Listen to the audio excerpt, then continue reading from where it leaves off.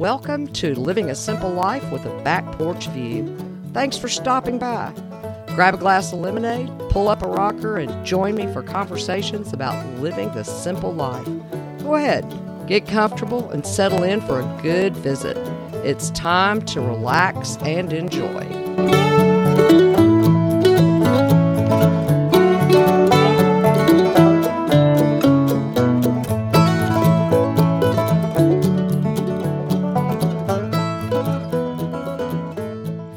Welcome back to the porch. I'm glad you stopped in for a visit. Pull up that rocker over there and settle in. I've just been sitting here thinking about how quickly time is passing by. Summer is already headed our way. The kids will be out of school. You need a break from work. We want to find something we can do together as a family, but one look at the checkbook and you know the expensive vacation destinations won't work for this year. You still want to have fun and make some memories, but what can you do? It may be time to consider having a staycation. A staycation is a vacation where you stay at home. It's amazing how much money you can save, but still have fun. With a little bit of planning and preparation, you can do as much or more on a staycation than you can on a vacation, yet still feel like you've had a break. And even better, you won't have piles of laundry to do before you can go back to work. Just as you would for a vacation, it's helpful to have a plan and budget in place if you're staying at home this summer. Some things, such as having a game day, picnic, or even a movie night at home, won't cost much, but you may want to take a few day trips. The first thing you need to do is talk to your family ahead of time. Allow each person to choose up to 3 things they would like to do.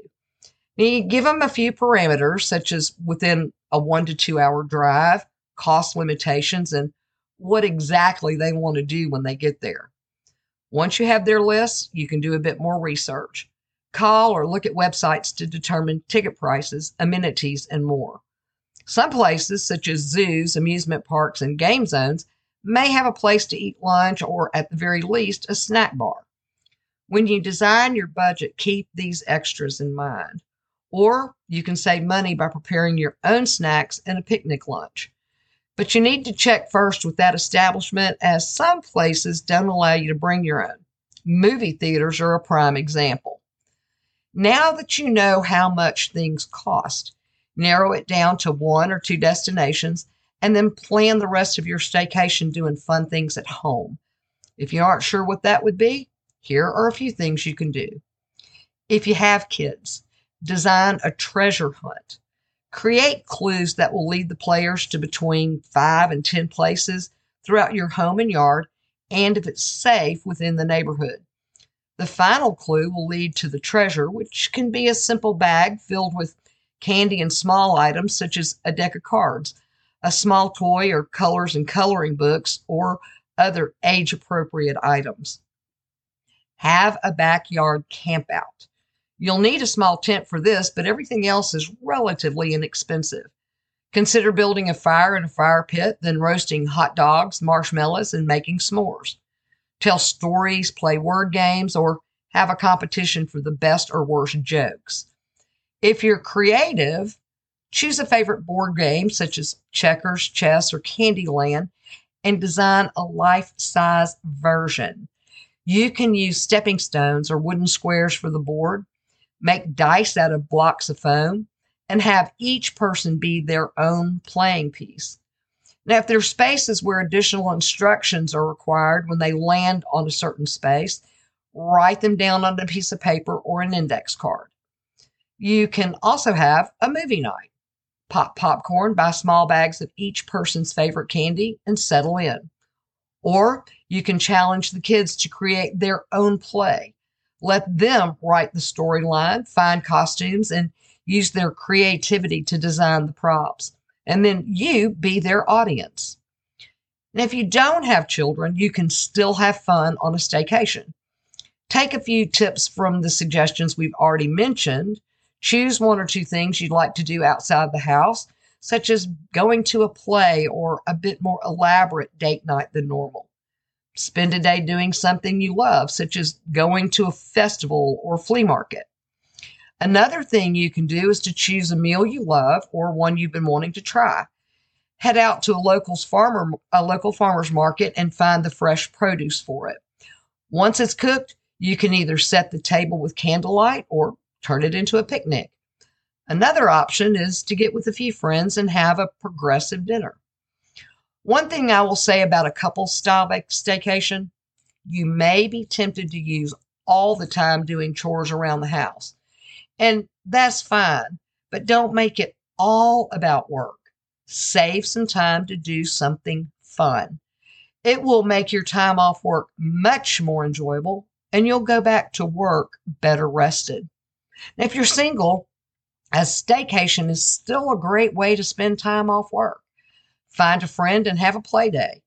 Use your time off to take a short class and learn something new. If you love to cook, set aside an evening to invite friends over for dinner and game night. You could even offer to host this year's neighborhood picnic. Now keep in mind, just because you're single doesn't mean you have to stay home. Some of us just enjoy having a day all to ourselves. Go ahead and visit a favorite place or do something you don't get to do very often. Spend a day at the museum, flea market, or just take yourself to a special lunch. If you do like staying at home, take advantage of the free time and work on creating handmade Christmas gifts. And it doesn't matter if you were single, a couple, or even an entire family. One great thing to do during your staycation is to host a family reunion, a neighborhood picnic, or even a potluck.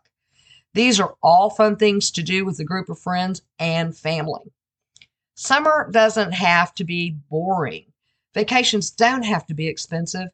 By planning ahead and working from a budget, having a staycation can be just as good or even better than leaving home. All it takes is a little forethought, a bit of creativity, and a readiness to have fun. If you want to learn more about the topic at hand, just visit my website at www.thefarmwife.com. If you have questions or just want to stop in for a visit, you can do that through email at thevirtualporch@gmail.com. And be sure to subscribe. You don't want to miss a single conversation. I'll be sitting on the porch every Monday morning waiting for your visit. Thanks again for stopping in. I'll see you next week on Living a Simple Life with a Back Porch View. And while you're waiting on the next episode, grab that glass of refreshment, pull up a rocker, and sit back for a while. It's time to relax and enjoy.